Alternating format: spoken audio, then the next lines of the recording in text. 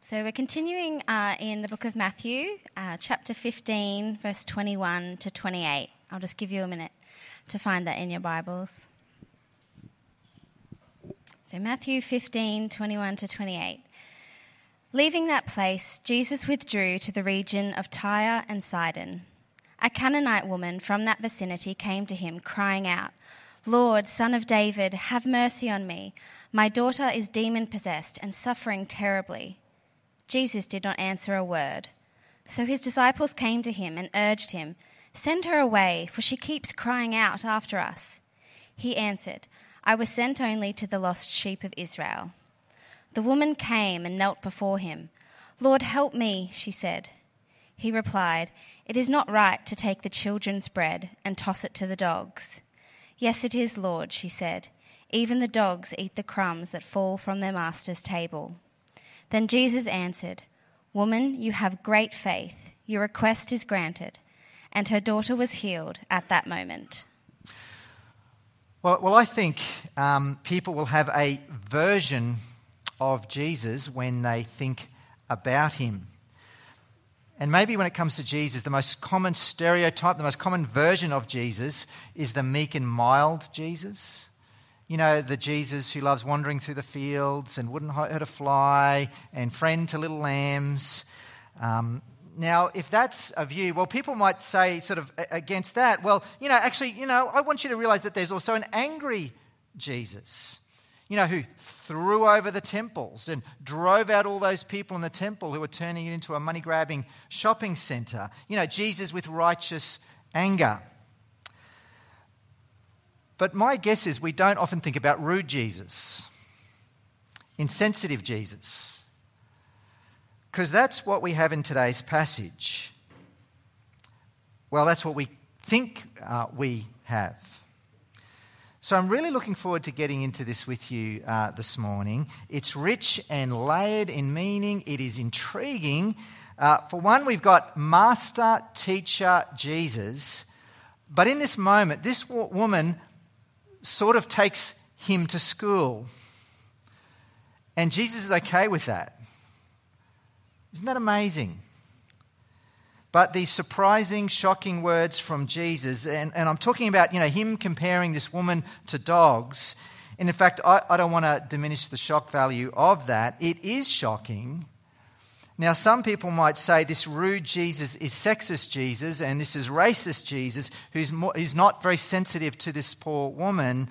But the challenge I'll give you right now is that you and I are the ones who aren't sensitive to what's going on. And if you want to arc up against rude Jesus, how dare he say things about this woman? Well, I'll say this. Let this woman herself be our guide in this, because she doesn't arc up. She's not complaining. How dare you, Jesus? No, in desperation, she's over the moon to have Jesus. And that tells us so much, which we're going to get into today. Now, I hope you've got your Bibles open. Let's have a look at it. Let's sort of work our way through this. In verse 21, we're told where all this take place. So let's turn there. Let's read that verse again. It says, "Leaving that place, Jesus withdrew to the region of Tyre and Sidon." So Jesus is leaving. We're told Jesus is withdrawing. Withdrawing is an interesting word. I don't know if you've ever seen those sort of English period dramas, where they're sort of in some grand house and the women withdraw after dinner to the drawing room while the men do manly things like drink port and smoke cigars. They withdraw. Well, Jesus is withdrawing to take him away also from a situation. So he's been doing his ministry amongst the people of Israel. Not everyone's a fan. Particularly the religious leaders. We saw this last week, in fact. Jesus called them out and said, "You hypocrites." Jesus is not a people pleaser. Jesus is not scared of conflict. The leaders want him dead. At the same time, Jesus knows that there's a season for everything. For now, he's withdrawing. He's withdrawing from these situations of manipulation and opposition and rejection. He goes to a completely different place. It's not Israel. It's the coastal cities of Tyre and Sidon. Now, this is not Jewish territory. This is non-Jewish territory. It's Gentile territory. Jesus has left and withdrawn to a place where I think maybe he could get a bit of rest. But then Jesus is not going to get rest, is he? Because verse 22, we're into the action. Have a look there again. Verse 22, it says, "A Canaanite woman from that vicinity came to him crying out, 'Lord, Son of David, have mercy on me. My daughter is demon-possessed and suffering terribly.'" Yes, there is all this unusual demon possession stuff, but this is a normal mum. This is a mum who sees the chance for her daughter to be made well, and she's going to do everything she can. When it says there in verse 22, crying out, it actually has the sense of a continual thing. She keeps crying out. She's just going to keep banging on this door.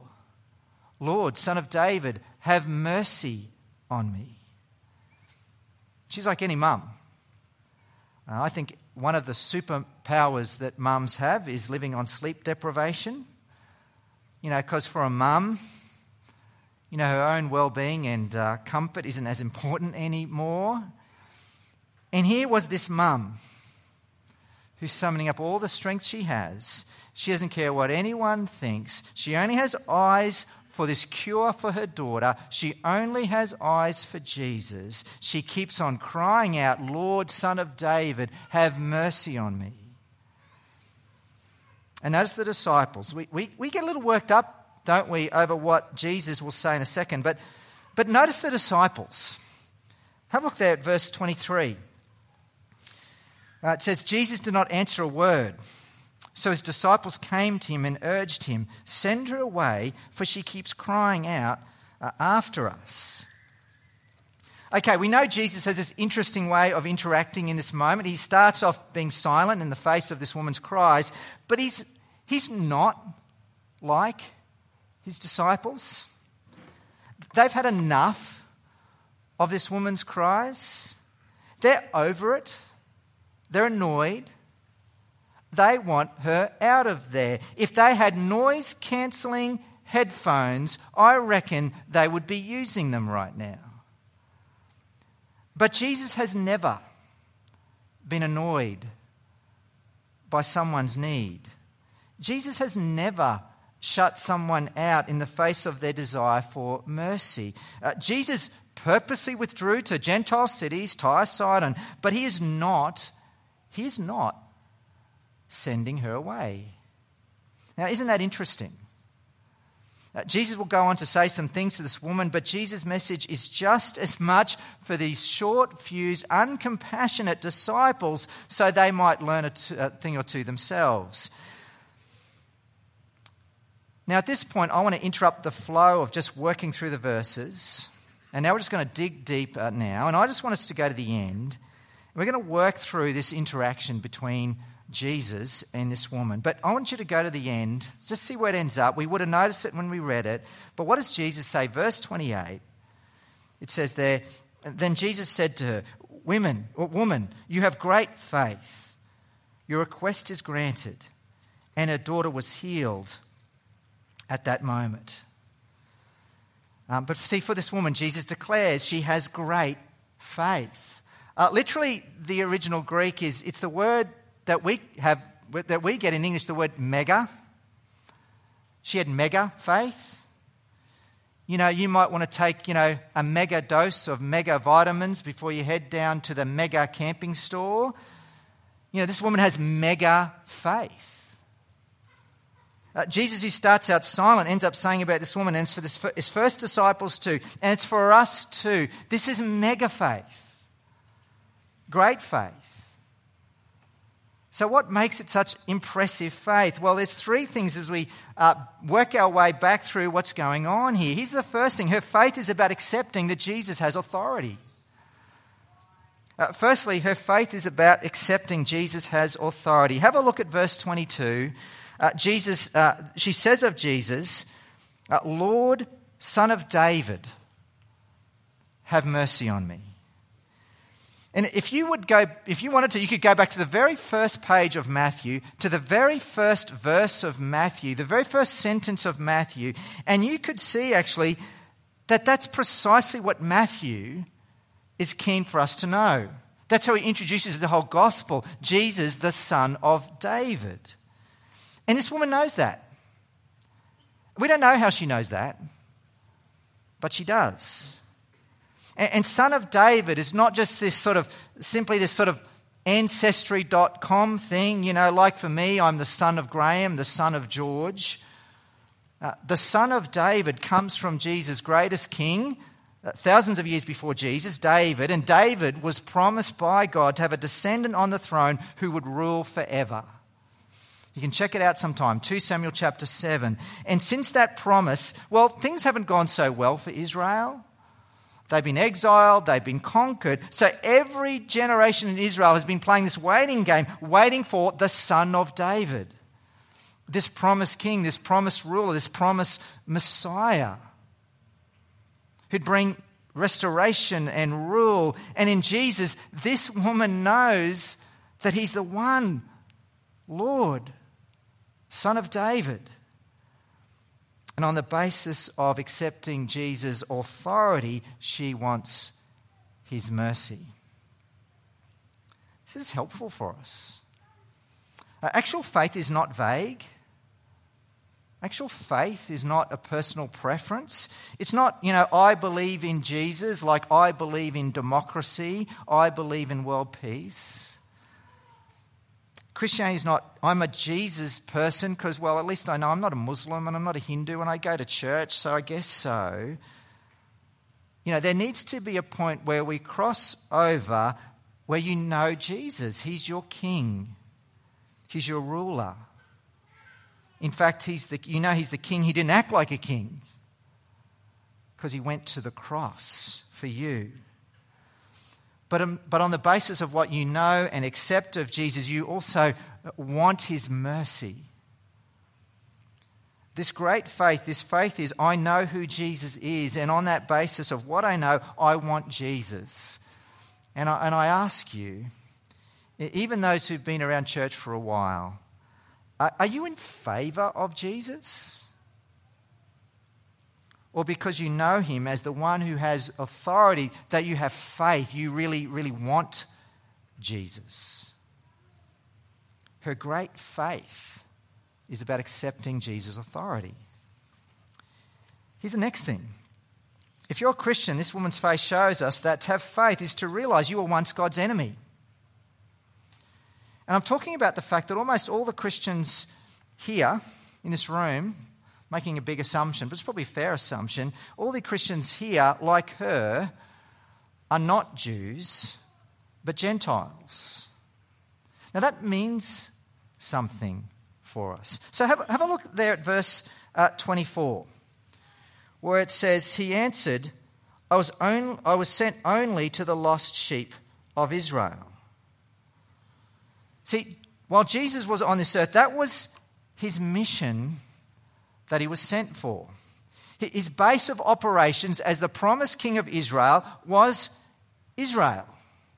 Except for, rare little excursions to other places like this, his life and ministry was all centered on that little dot of the real estate that is the nation of Israel. See, in the history of Israel, they were God's original promised people, the promised people for the promised land. The nations around were very much on the outside of that. In fact, Matthew, who's recording this moment, seems to be making a special point of this, because it's not just that this woman was a Gentile. Do you see what she's called in verse 22? She's not just a Gentile, she's a Canaanite. There was a particular group. The thing is, Canaanites were the people group thousands of years before in the history of Israel. In the time of Abraham and Moses and David, this was the local people group opposed to God and opposed to God's people. They were these sort of pagan, idol-worshipping, sexual practices against God's law. But in Jesus' day, there was no Canaan. In Jesus' day, there was actually no Canaanites. That's not how she would have been called. So it's as if Matthew is very deliberate that we're to see this woman as on the outside to God's people, an enemy to God and his ways and his promises, and yet right now, she so desperately and deliberately wants Jesus. The fact that Jesus says, I was only sent to the lost sheep of Israel, Jesus has been clear about his current mission. Now we have to understand, for Jesus, it's a matter of sequence. It's a matter of timing. After Jesus died on a cross and in power and glory, he rose again. He would say to his disciples, without qualification, go to the nations. I mean, like this at the end of Matthew, where it says, therefore go. Jesus said that go and make disciples of all nations, baptizing them in the name of the Father and of the Son and of the Holy Spirit, and teaching them to obey everything I've commanded you. Jesus will command that the good news of the kingdom of God to go out all to the world without any ethnic barrier. So there will be a future time for that we get to participate in. But in this moment, Jesus wants all to know this woman has her own timing in mind. She wants Jesus now. And in that sense, if you're a Gentile, if you're a non-Jewish person, this woman is a picture of you. Yeah, she's jumping the queue, okay? This is before Jesus' death and resurrection, but she's not going to wait till Jesus' death and resurrection. She doesn't have time for that. This outsider, this enemy of God, this Gentile Canaanite wants Jesus' mercy now. This woman gets to show us what anyone with faith in Jesus gets. I'll take you to another passage in the New Testament, the book of Galatians, where it says this. So in Christ Jesus, you are all children of God through faith, for you all who were baptized into Christ have clothed yourselves with Christ. There's neither Jew nor Gentile, neither slave nor free, nor is there male and female, for you're all one in Christ Jesus. There's neither Jew nor Gentile. This woman gets in early. It's out of sync, really, to show us that acceptance, the place that Gentiles have with God too. I'm not sure how much you sort of feel like you identify with this woman. You know, she's a woman, she's a mum. So, I don't know, maybe us blokes think we can't relate to this. Also, she's a Canaanite, some strange ethnic group. And if you look in the history of Israel, they were the enemies of the people of God. But if you have your faith in Jesus, this is you. She's a picture of what God has graciously made possible for you. It was God's will for the message of Jesus to go to the outsider, a wretched sinner like you.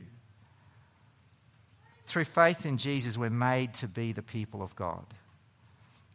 No wonder Jesus says she has great faith. She gets in early, and she shows what we get to receive as well. Here's another reason her faith is great.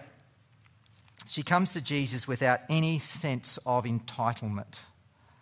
I guess it's just my fancy way of saying she's just so humble. Now let's get to the dog part.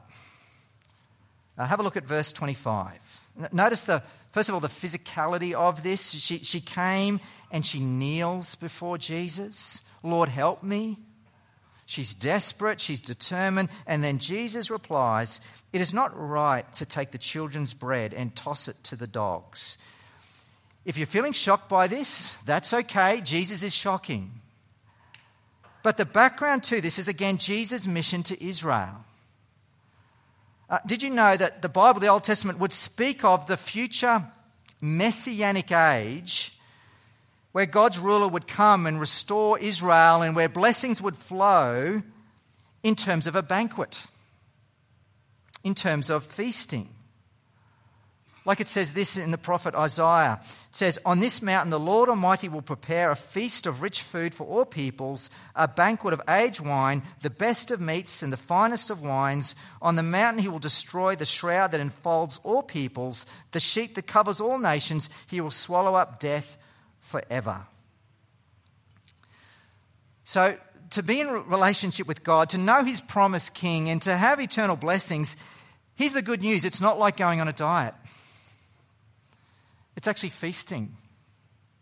It's good. It's to sit at God's table and enjoy a forever feast. In fact, earlier on in Jesus' ministry, Jesus encounters someone else who actually, it's the only other time Jesus says, this one has great faith. And I don't know if you remember the story, but I don't know if you remember who it is. It's also not an Israelite. It's another Gentile, a Roman soldier. But Jesus says this, "Truly I tell you, I have not found anyone in Israel with such great faith. I say to you that many will come from the east and the west and will take their places at the feast with Abraham, Isaac and Jacob in the kingdom of heaven." So Jesus isn't just making up some clever insult about this woman. He's alluding to this forever feast to be enjoyed by all of God's people with the arrival of the Messiah. And this feast is for all who would come to him. But there's a correct order when it comes to this feast. Jesus is not some blinkered right-wing nationalistic supporter of Israel. He knows they're lost. But to the Jews first, then the Gentiles, it is not right to take the children's bread and toss it to the dogs. But you do notice her comeback, don't you? It's very cool. And when she says what she says, Jesus doesn't offer any more resistance, any more instruction. She nails it. Have a look there in verse 27, where she says, "Yes, it is, Lord," she said. "Even the dogs eat the crumbs that fall from their master's table." This woman is not interested in taking offense at this dog illustration. She just wants mercy from Jesus. And she's happy with this dog language because when it comes to that feast, she knows there's always some crumbs for what falls off the table for others. Got to say, the Swans have discovered the truth of this lately since our dog died last year. I mean, our kitchen floor, dining room floor has been so messy. You know, our hungry hound just hoovers up all the food all the time. We've actually got to sweep it up now. So for this woman, she's coming to Jesus. She's not of Israel. She's not on the original invitation list for this messianic eternal blessing feast. But she knows there's always something for those who want it. You know, like dogs down underneath the table, she's happy to take the crumbs. It's pretty good crumbs, isn't it? She gets her daughter back. And Jesus speaks of her great faith. At that very moment, Jesus grants her desire and heals her daughter. Jesus doesn't touch her. This daughter is nowhere near Jesus. Jesus just heals her remotely. Jesus can do that. But this woman comes humbly to Jesus. She comes with no sense of entitlement. You know, I think we know, don't we, that a sense of entitlement is actually an ugly thing. You know, some of you might look down on young people, you know, teenagers, because everything gets handed to them these days. Such a sense of entitlement. But then again, young people look down at middle-aged people, you know, who never are happy with an order, who wants to talk to the manager. Such a sense of entitlement. And it can also be something with retired people. No one gets out of this, you see. You know, retirees can have this attitude, you know, they've worked so hard and there's this selfishness. No one's allowed to mess with my lifestyle. Really, a sense of entitlement is everywhere. It's proud. It's a hardness. You owe me. But with this woman, she's not declaring to Jesus, "You owe me." She's humble. She has great need. And in calling out to Jesus in faith, she says, "Yes, I know your mission in the first place is to Israel, but you must have something for me. Be merciful to me." And, there is having no sense of entitlement when it comes to material things. That's a beautiful thing. There's also having no sense of entitlement with spiritual things, with God. Here's some other moments in Matthew's gospel that I just want to tell you about or remind you about. Jesus said this, "Blessed are the poor in spirit, for theirs is the kingdom of heaven." Sounds like a desperate, humble, in-need Canaanite woman who came with no sense of entitlement to Jesus. Or there's this moment, a man with leprosy came and knelt before him and said, "Lord, if you are willing, you can make me clean." Sounds like this desperate, in-need Canaanite woman who came with no sense of entitlement to Jesus. Jesus said, "It's not the healthy who need a doctor, but the sick. But go and learn what this means. I desire mercy, not sacrifice, for I've not come to call the righteous, but sinners." Sounds like this desperate, humble, in-need Canaanite woman who came with no sense of entitlement to Jesus. See, we will get nowhere with God if we take the approach of we can march up to the table and say of God, "Feed me."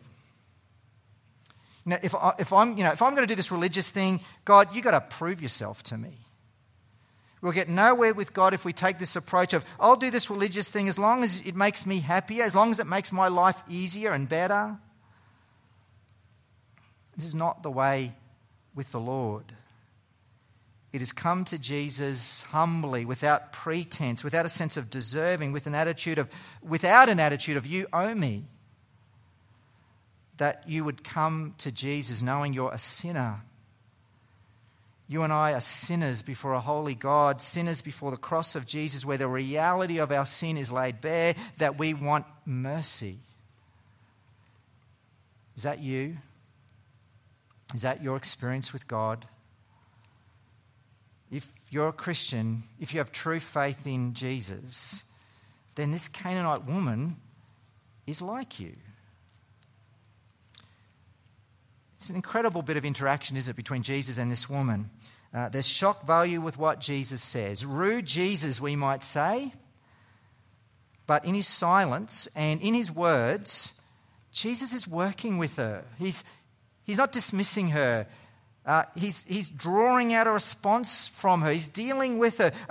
The response is one of impressive faith. And she gets pretty good crumbs, doesn't she? Now, don't let the shock value of what Jesus is saying get in the way of what Jesus is saying. The dog thing is about timing. It's about priority that was right then in Jesus' ministry. And I actually want to go back to the Galatians passage I put up before. Perhaps you missed something, but this Canaanite of impressive faith is not a dog. What is she? What are we? Through faith in Jesus. It says, "So in Christ Jesus you are all children of God through faith. For all of you who are baptized into Christ have clothed yourselves with Christ. There's neither Jew nor Gentile, neither slave nor free, nor there's male or female, for you're all one in Christ Jesus." If we're in Jesus, none of us anymore are under the table accepting the scraps. We've been promoted. We're God's children. We have a seat at the table. We get to enjoy the feast of God's blessing and all the privileges of being children of the King.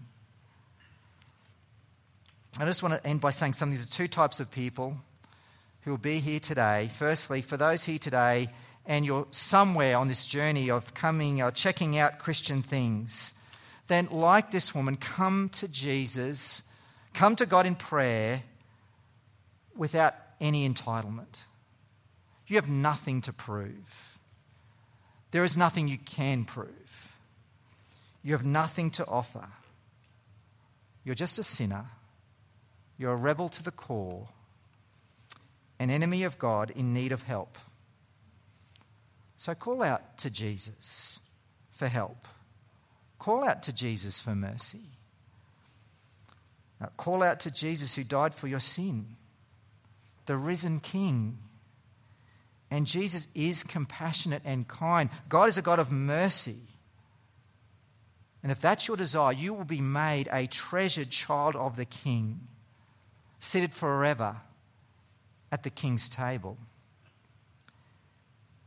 And then for the other type of person here, the already Christian, whether you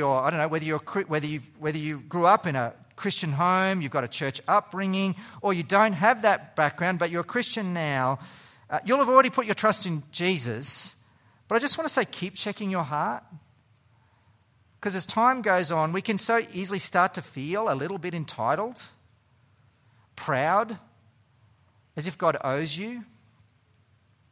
You know, as a Christian, that sense of entitlement can come from all sorts of places. The fact that you're a church-going person, the fact that you serve lots and you give a lot of your time and effort to church, or you're better than your brother who's made a mess of his life. You're better than those other girls at youth. Sense of entitlement can come from, I had a tough upbringing, but I managed to pull my life together. There's a sense of entitlement that can come from suffering.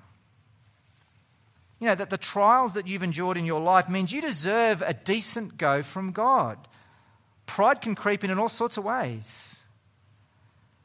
That's not this woman's faith. And this is not Christian faith. Christian, remember who you are. You're someone who has nothing to offer, never has, and never will. But you can keep rejoicing in Jesus. You can keep rejoicing that Jesus went to the cross for you. You can rejoice in the truth that you have a seat at the table. The feast of fellowship and love and abundance and eternal blessing is yours because Jesus is your King who supplied you with help and mercy, the help and mercy that you need. And isn't that wonderful?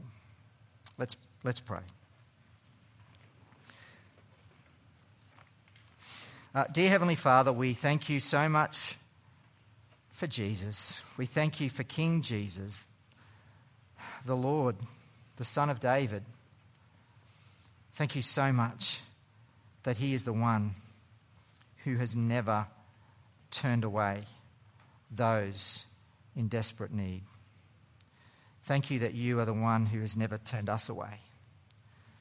And so, Father, help us to realise who you are. May we come to you with our desperate need. May we realise and may we, each person in this room, know Jesus as King, Jesus as their merciful Saviour, and that we might keep coming to Jesus with humility, with no sense of entitlement.